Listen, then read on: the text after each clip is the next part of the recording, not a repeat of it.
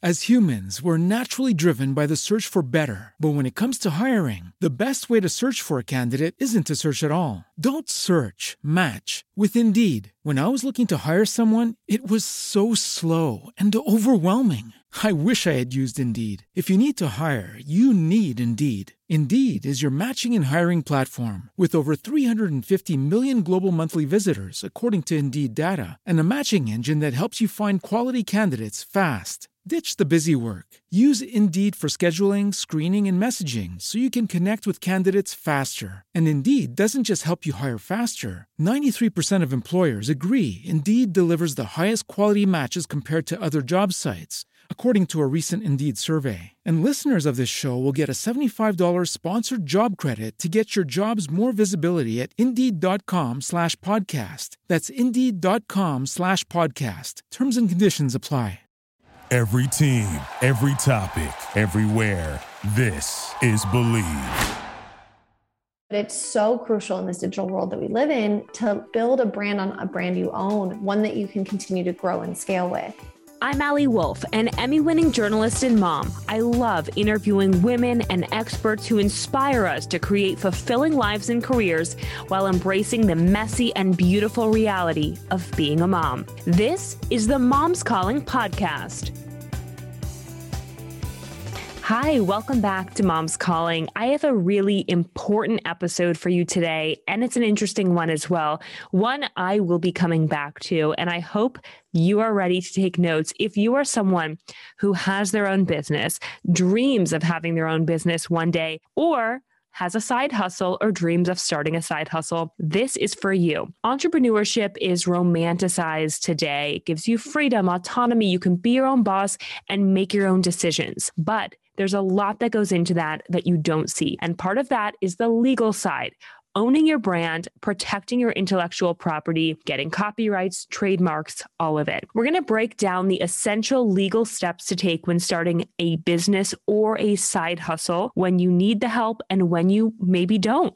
And we're also getting into the risks if you do nothing, if you do not take these steps. My guest today breaks it down in a way that's approachable and interesting. She is Lauren Boyd, attorney and founder of Guide My Business, a law firm dedicated to empowering entrepreneurs to build a strong legal foundation for their business through a proactive and approachable strategy. Lauren is also a first-time mom to a 3-month-old baby girl. So we talk about motherhood, entrepreneurship, legal stuff, of course, and a lot more. Enjoy this interview. Hi, Lauren. Welcome to Moms Calling. I'm really looking forward to this conversation. I am so excited to be here. Thanks for having me. Of course. Well, let's dive in with your story. Take us back to how you started and how you got to where you are today. I am an attorney. We were just talking about this with my husband last night, and I was teasing him. I'm like, this is technically your fault, because when I told him that I wanted to leave behind my corporate law job and, pursue starting my own firm, I said, I know I can go in-house someplace else, but what I would really love is to have something of my own, grow roots in our community, grow relationships. I think that'd be so fulfilling. And he actually supported the crazy idea of me leaving behind, my salary and my benefits and kind of going down this journey. I owned my own house at the time when we were dating, and he moved in to help pay the mortgage. So I like to tease him that he kind of set me up to be unemployable, because I would never go back and work for somebody else. I'm ruined. I would be a terrible employee now. So what was that decision like? I imagine it was high stress and a comfortable salary. So what was that decision to leave that behind and take this leap of faith? Was that a tough choice, or did you just know it was the right one for you? I feel like I just knew. There was like this tug on my heart that said that there was something better out there. I loved my corporate law job for the experience that it gave me. I negotiated international contracts. I negotiated over $3 billion in international contracts actually while I was there. So it was incredible. I was traveling for work. It was like the perfect out of law school job. But when I started looking up in the organization, I didn't want anyone else's job. Like, there wasn't anywhere else that I saw myself growing into. Like, oh, I can't wait to be that. There just wasn't that for me. It just wasn't the right fit. Coming from a family of entrepreneurs where I could call my parents, and no matter what meeting they were in, my dad would answer the phone and he would be like, "Hey, do you need anything? I'm in a meeting." "Oh, no." I'd be like, "No, I'm good." And he's like, "Okay, I'll call you back later." But he would always answer. And I was like, that's what I want for my kids later on in life. I want the flexibility to always be able to answer the call. It doesn't mean that I'm not busy or that I don't have my own thing, but that I actually always have the opportunity, to be there when needed. And then that can be, and being a mom can be my priority. So it sounds like entrepreneurship is definitely in your blood and probably comes a bit naturally to you. But were there any learning curves or things that you had to figure out along the way? Because I know you also help entrepreneurs. So what was that transition like for you in figuring it out for yourself? So, it's interesting because I feel like at every level you have new problems. And so last night, like I was kind of teasing with my husband, like, this is your fault. I'm unemployable. I can't go anywhere else, but I was just, frustrated was systems. I was dealing with systems. I'm very organized and I always have been. So that, building systems has kind of, and having a process has always come naturally to me. But as we've grown and expanded our team, the systems have changed and evolved and the problems have changed and evolved.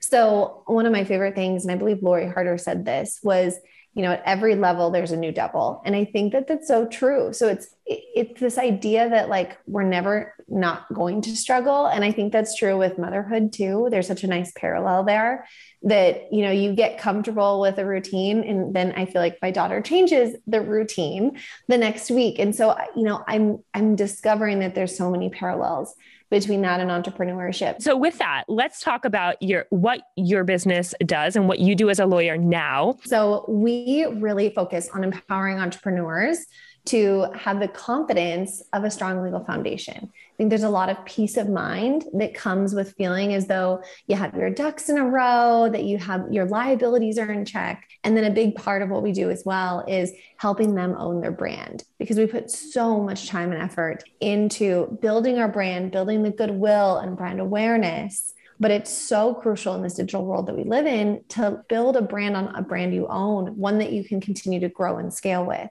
And what we mean by that is one that you register with a trademark. So many times, unfortunately, we've had clients come to us and say, "I got a cease and desist letter. What do I do?" And unfortunately, when it comes to that, sometimes there's things we can do and sometimes there's not. Sometimes you completely inadvertently are building a brand on somebody else's registered trademark in the same industry, and there is just no finding separation. And that rebrand can be really costly and really disruptive. Really, it's about building the foundations, and everyone's foundations look a little bit different, right? Between product-based businesses, service businesses, digital, online courses, whatever you might be doing, we're no longer lemonade stands. If you are going to launch your side hustle, even if we're going to call it your side hustle, there is a difference, I think, in mindset in starting off on the right foundation. So having an entity, which is a limited liability company, is an excellent place to start. It's going to create separation from your personal assets and personal liabilities.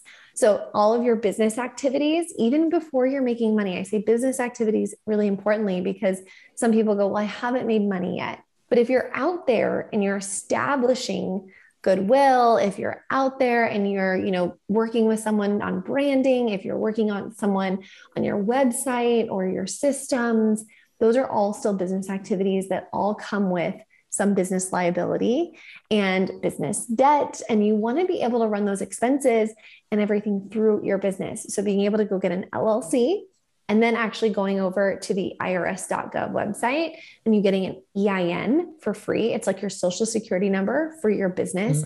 Don't get scammed by when you type in EIN online, there's $99 fee options. You can absolutely fill out the information yourself and you can get it for free from the irs.gov. You take your LLC paperwork from your state and you take your EIN to the bank and you can open a business bank account.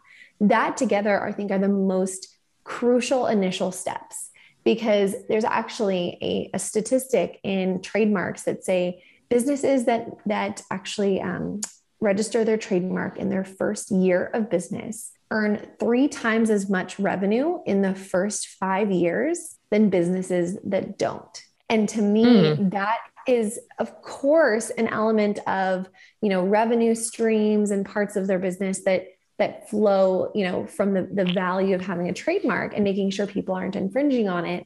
But I oftentimes think a lot of it is that mindset, the mindset of an entrepreneur that's willing to take the steps to form their LLC, get their EIN, get their bank account, get their trademark in their first year of business is likely someone that is all in, that is going to do what they need to do to run a successful business. And it's not necessarily those things all in themselves. It's oftentimes the mindset. Yeah, I think that's really interesting because if you're taking your business seriously, you're going to approach it differently. And so when you say trademark, are you trademarking the name of your business or your brand, or is there a trademark for everything? How does that work?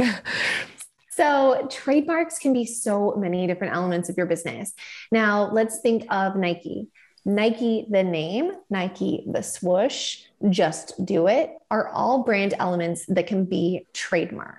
So you might have a brand that's your name and it's at the end says consulting. That is not something that we can trademark. We can't trademark your name. We can't trademark things that are purely descriptive. But what if you have this wonderful tagline that sets you apart? That could be what you trademark. If you're a product-based business, you might not only trademark your brand name, right? What's going to appear on the label of, say, the shirt that you're selling, but you may also trademark your different collections, the names of your different collections. You may trademark your version of the Nike swoosh, right? Your logo that is a really good identifier. I'm finding these days that so many of entrepreneurs, our logo is actually more like our business name in a really cool font that we like.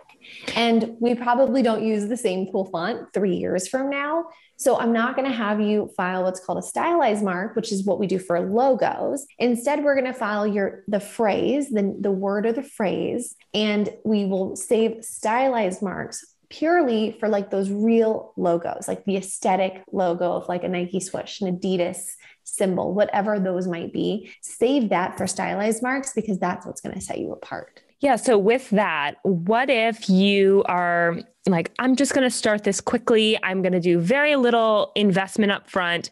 I might change my name, so I don't really want to put anything that's locking me in. Is there a way around that? Or would you say wait until you're actually sure of what you're going to be doing for the long term? So that's such an important question on timing.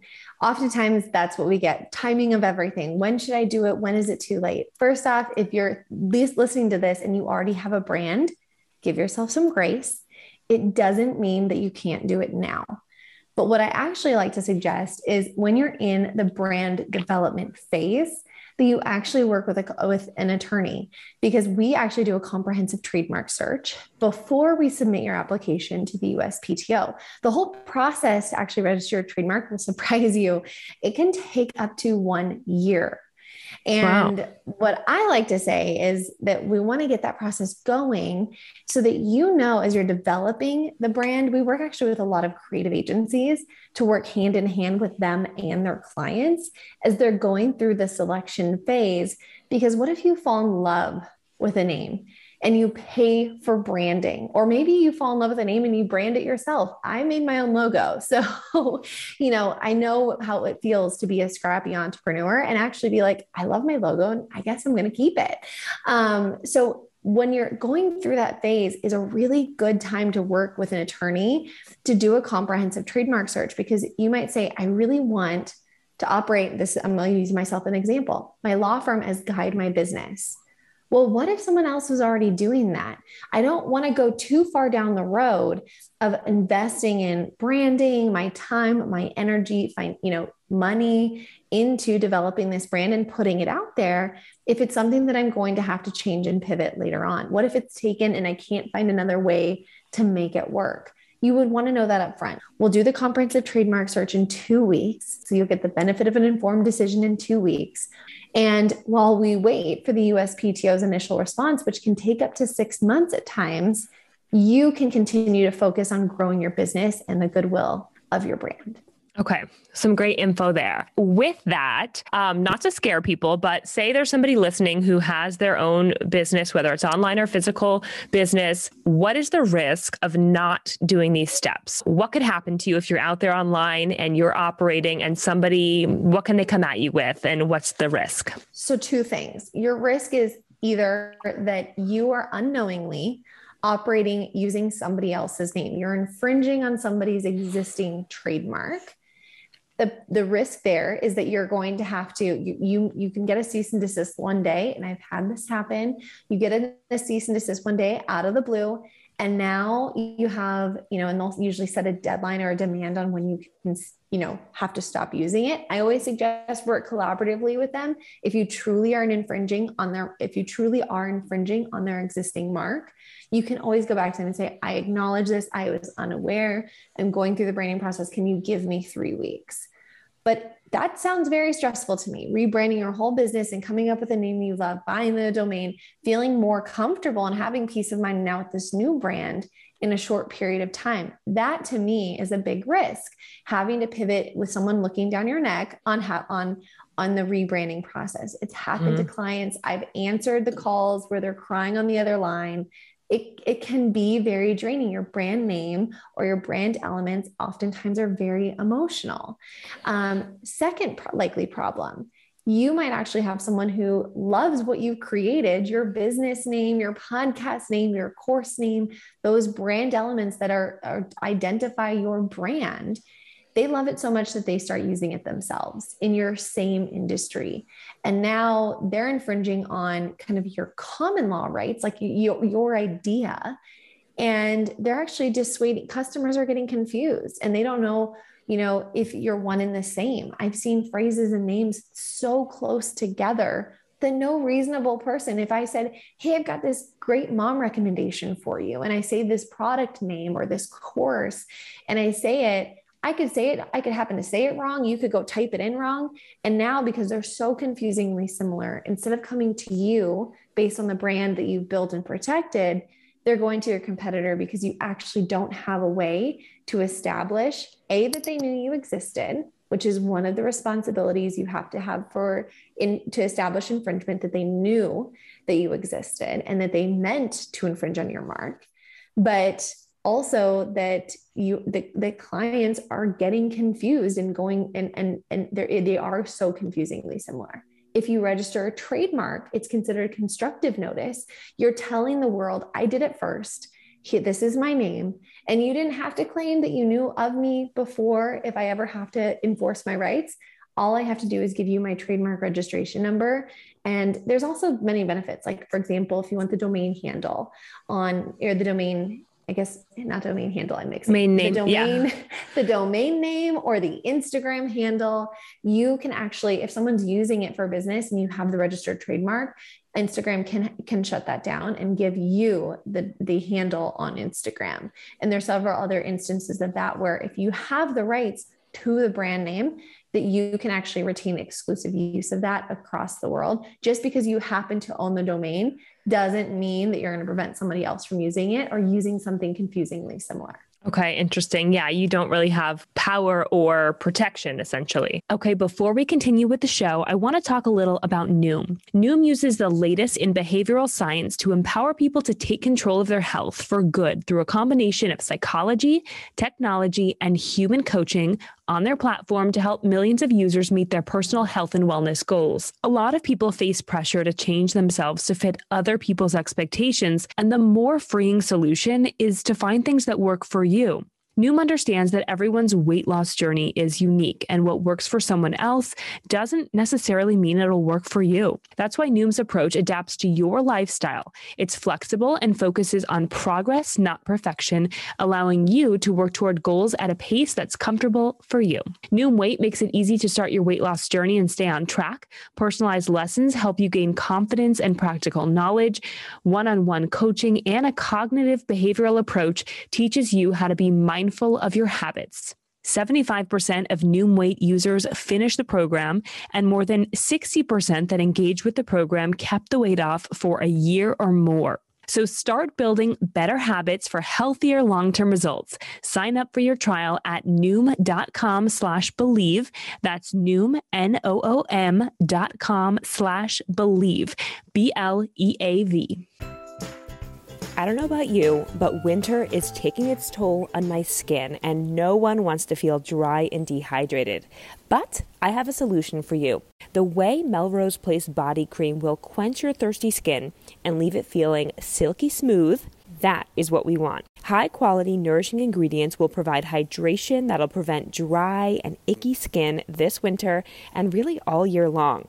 Experience the new Way Melrose Place Body Cream and Body Cleanser. Your body, your way. Go to theway.com, that's THEOUAI.com, and use code BELIEVE, BLEAV, to get 15% off your entire purchase. That is 15% off your whole order at theway.com and use the code BELIEVE.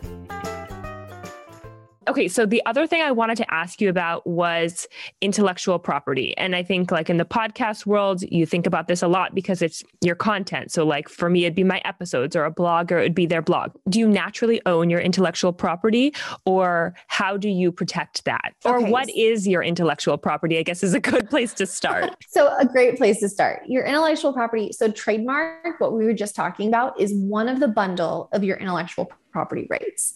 Your brand name, your slogan, your logo, those are trademarkable intellectual property rights. When we shift the focus over to your content, your Instagram post, your blog caption, I'm mixing those up. The content that you're writing, like you said, the audio of this podcast, if you turned it into a blog, if you turned it into a caption, all of those elements are copyright worthy content. So those are all things that you can copyright. Copyright gets a little bit confusing, and so does trademark, in the sense that when you first create something, you're the owner of the rights.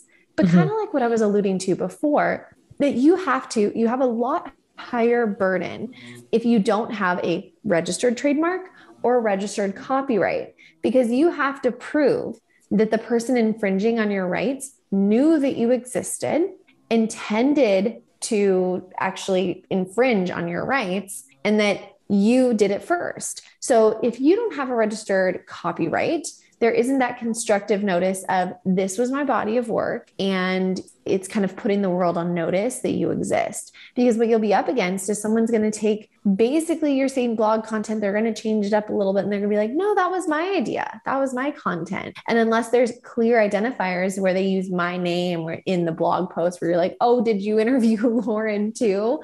Unless there's like these kind of gotchas, you're going to have a really hard time proving that they knew you existed, that you did it first, and that they intended to infringe on your rights. So it's just a very heavy burden if you don't go through the process of copywriting it. But what I do want to give people the reassurance of is that you are the creator of the work and content you're creating. You do naturally become the owner of the copyright, but you just have to ensure that you have ways to protect it. So for example, as a content creator, say you have a course, your information, I do suggest you registering the copyright, but you actually own the copyright just because you created it. And then anyone who's getting access to that content, maybe it's something that's bundled, right? It's not like a blog post, it's out for the world to see. It's something that only people who are enrolled in your course will see. So you have a better idea of who has had access to it. That is where you can contract around the rights. You give your participants in your course or your program a license to use your copyrighted content for personal use, and not the availability to use it for commercial use. They can't just say, wow, I learned a lot of great information, I'm going to take this, bundle it up, and sell it as my own course. When you tell them that they have a license to only use it for personal use, now you're limiting their rights to just really that education piece of what you're trying to serve. And when it comes to like a podcast, of course, it's published out there for the world to see. I wouldn't suggest necessarily registering a podcast. It's conversational. I don't think you need to, but the content that you take from this podcast and you turn into, blog posts or even your captions or whatever else, an ebook, those pieces are things that you consider registering a copyright for. Okay, got it. Interesting. Is there any time where you would tell a business you don't have to take legal steps on this? Because I think it can be very intimidating. Oh my goodness, I have to do all these things. It's a lot of money. It's a lot of it, investment in time. Where are you safe? Is there anywhere that you're safe or protected naturally? Give yourself a lot of grace. These things can be overwhelming. Where you make your decision is really based on where you get your revenue. So if the sales of your ebook is your number one revenue driver, your online course is your number one revenue driver. And that's where you're investing a lot of time into the creation process, a lot of money into hosting it, a lot of money into advertising. And that is your revenue source that if someone was infringing on your rights, would actually have harm, that would create damage to your business. That's where I want you to start. So oftentimes clients come to me for, say, a trademark, and they're like, I have this brand and I currently use it for X, Y, and Z. But in the future, I would love to, right? And then this laundry list of things they would love to do with the brand. That's too much. I'm not going to suggest that you file a trademark in every class that you may or may not use in the future. I want you to focus on your most primary goods and services. What makes you the most money? When we have to talk about investments, we have to get laser focused. Okay, I have one more question on this. That's sort of maybe a specific question. Okay, what if you are opening an Etsy shop where you have very unique one-of-a-kind things? Is that something that you should protect if you only have one of each? Or is that something that's not necessarily going to be likely to be ripped off? Okay, Etsy, I love Etsy, but to give Etsy a bad name, they are a source of so much infringement. The fact that you can go on there and you can search for a Disney sweatshirt and buy someone's made Disney sweatshirt, that's infringement. Mm-hmm. There are a lot of my clients who create products. We are always battling infringement on Etsy. It's a weekly problem. So Etsy is ripe for infringement. As an Etsy shop owner yourself, what I want you to think about is this where you're just getting your start? If you, for example, I have a friend that has a antique shop. And I think this is kind of where you're going, right? She's one of each of these really great eclectic items, and she curates these beautiful collections. There's one of each. It's not the actual product that we're protecting, right? She doesn't have any copyright behind that physical product. All she has is the brand name of her shop. And so what I would suggest, if you're like, I want to curate a few collections and I want to see how it goes, so I'm going to launch on Etsy. And if this goes well, then I'm going to take this to the next level. I would say what's important there is actually your brand name, because you want people to think every time they want that really cool curated gift or thing for their home or whatever it might be, right? You want them to think of you, and you don't want somebody to have a confusingly similar name based on the products or services you're providing. So for that, I would say trademark your business name, or maybe you have a really cool slogan that's like the old is new again, or I don't know, right? Yeah. I'm sure that one's probably taken. But if you have a really cool slogan, trademark and protect that. For you, I'm not going to worry about your intellectual property rights with your product or service. I worry more about the intellectual property rights of goods or services when they're digital goods. They're based on content. Photographers, understanding your rights as a photographer and what you should give to your clients is a really big topic. As a service provider or consultant, what is confidential of the business? What is intellectual property that you're investing into them, how they can use it? Those are really good questions around intellectual property to dive into. So you really have to go internal and look at your business, your numbers, what's going to give you the most peace of mind, and start there. All right. So much good info. I hope people are taking notes, because it's definitely stuff that most people don't think about on their day-to-day basis. So what are some of your big lessons that you've learned so far? Your favorite takeaways that maybe could help others? My favorite piece of advice that I've ever been given, and this applied to entrepreneurship, was if you don't do it sooner, you're just going to regret it. And I think that was so true for me launching my business, because I knew it was on something on my heart and knew it was something that I wanted to pursue. And if I didn't have that little push of if I don't do it now, in 6 months, am I going to regret? Am I going to look back and regret it? And I feel like I use that same phrase against so many things now. When I get really in the weeds on work or something, and I'm missing bath time, what's the more important moment? How can I reshuffle? And so I'm really always trying to focus on, what's the priority and being really clear on that. I read The One Big Thing. I think it's the name of it. It was such a good book in the fact that it actually digs into the fact that the word priority is singular. It's always meant to be singular. It's actually really counterintuitive to have priorities because priority itself means like the one most important thing. So when we make it plural, it's actually really like counterintuitive. It doesn't actually go with the meaning of like the word and how it originated. And I was like, oh, that's so true. We always have like a list of priorities. And so I've really tried to shift my focus into what is going to make the biggest impact in whatever area I'm focusing on. So if it's in my business, like what today is going to make the biggest impact on getting me to where I want to at the end of the month. Setting goals, in life and business have been really big for me because it kind of it's something to keep me accountable to. And then I focus on like, what's the one thing that's going to get me there? Is it just today's one workout that's going to get me to, that goal of finishing the program this month? Like what is it? And not getting bogged down by all of the things, but just focusing on the one thing. Yeah, it's easier said than done. I think it's easy to get frazzled with so much in your brain. So I feel like you are very together. You're very organized. You're juggling mom life and work. So do you think it's possible to kind of have it all? I think about this a lot as a mom. No. And right. Okay. So I'm wondering just kind of your thought on that, because I think as we're young, you think you're going to have this career and kids, but it's very hard to juggle it all. Yeah. So how do you think about that? I'm actually reading another book. And when I say reading, that sounds probably like really lovely. I'm listening to a book on Audible because that's how I read my books these days, called Essentialism.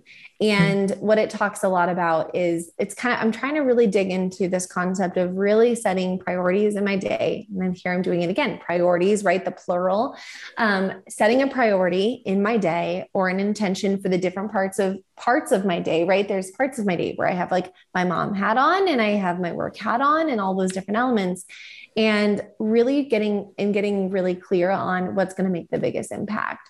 And they talk a lot about trade-offs. And I think it's so true. Like there's always a trade-off for every decision that we're making. So right now I'm having a really hard time, and I'll be totally honest, like I'm having a hard time since I have my own business. I have a lot of guilt in the idea of sending Sutton to daycare. Now, there's nothing wrong with daycare. There's absolutely nothing wrong with daycare. But in my head, because I've created this life where I should be able to do it all, I have a lot of guilt on sending her to daycare because I'm like, well, the intention of me starting my business was so that I could be here. And if I feel like I have to now send her someplace else, is that disrupting it? So the trade-off has been right now, I'm driving her across town to my parents every Wednesday so I can get work done. It's a win because they get some time with her and they don't live here full time. But there's that trade-off, right? Like I made a decision that I don't feel comfortable with daycare at the moment, but would it be better just this? But then I'm like, well, would it be better just to send her to daycare? Probably. I have a lot of friends that send their kids to daycare and everyone's really happy and they get to socialize. So because I'm sending her to my parents, there's a trade-off if she's not socializing with other kids. I don't know if she'd socialize much at this age, but young, yeah. Literally can't escape this narrative of like, I go through this like in my head every day. Would my day be easier if I had someone in the house? Would I like somebody in my house? Would it be easier if I sent her someplace? Would I want to send her I don't think you can win and truly have it all. I think you have to decide what trade-offs are the ones that feel good to you and which you can kind of live with. I love that you say that because I think like we're all human and we all want things for our lives. And as moms, I think what you were kind of getting at was there's mom guilt associated with everything. And it's like, if you're staying home with your child, you should be expected to like handle it all gracefully when that's not the case either. And if you're working, you feel guilty that you're not with them. It's sort of like a lose-lose situation because it's never in this perfect balance. Yeah. And with that, so after I became a mom, I had this whole new notion of self-care, and you hear about that and you hear about self-care, but prior to having kids, like your whole life is self-care, except when you're working, you take care of yourself. So have you found a way to carve out some me time? And if so, what do you do? And how do you find that time to recharge? Or maybe you haven't found it yet because you're still so early on. So, to be honest, I've always really loved like a good workout. And I feel like that was something that I was really looking forward to getting back in. And like, I'm not like a crazy workout person. I just am really like, I just enjoy that time to just like be really present. So I've been unplugging and doing like Peloton workouts in our house. And I've really enjoyed that time. Like on Saturday morning, I got up and she was good and content and she was with dad. And I was like, I'm going to take a quick barre class. And I took a 45-minute barre class and it was just really nice to feel like I could just do my thing. This morning, she slept really late. So like I did a little workout. I tried a boxing class. I'm trying to give myself like the grace. It doesn't have to be the hardest workout. It just has to be, I just want to have some time to me. I find that when I work out in the morning and I'm not normally I hadn't always been a workout in the morning person, I feel so much better throughout the day because I think I got that one piece of just like me time. What I also found was really important. I know we focus a lot on self, but I also find for me, it was really important to find like some intentional time with my husband. Mm-hmm. It's really easy to I do the mom thing all day, or he does the dad thing all day, or we both do the parent thing all day. And then you put her down and it's like, all right, you mindlessly what's on TV. And we were looking at each other and we were like, we cannot watch TV every night for the rest of our lives. That's just not rewarding. We were like, what can we come up with so that we just take ourselves out of the routine at least 2 nights a week? And not that it has to be it's like when we're talking about when she's down asleep in her crib, we're not going out to dinner. We do that too. And we get together with friends and we do all that stuff. But in those silent moments where she's down, what can we do? And we were like, what if we just poured a glass of wine and went and sat on the patio? We have a hot tub that we barely use. What if we heated up the hot tub every once in a while and just got in the hot tub and just chatted away from all the distractions of screens and TVs? And I found that that's been really nice. We have a ping pong table we never use. Why don't we just pick 2 nights in a week that we're just going to unplug and we're not going to do the TV and screen thing. And for me, that quality time with him, I'm a big quality time person, recognizing that fills my cup up as much as any other self-care. Now for a question from my previous guest. If you could travel to any spot, where would it be? Ooh. So we actually finally planned all of our travel for the year. We are going to see some family. We're going to South Carolina. We're going to go see both sets of in-laws, our both parents, and we're going to go see his sisters.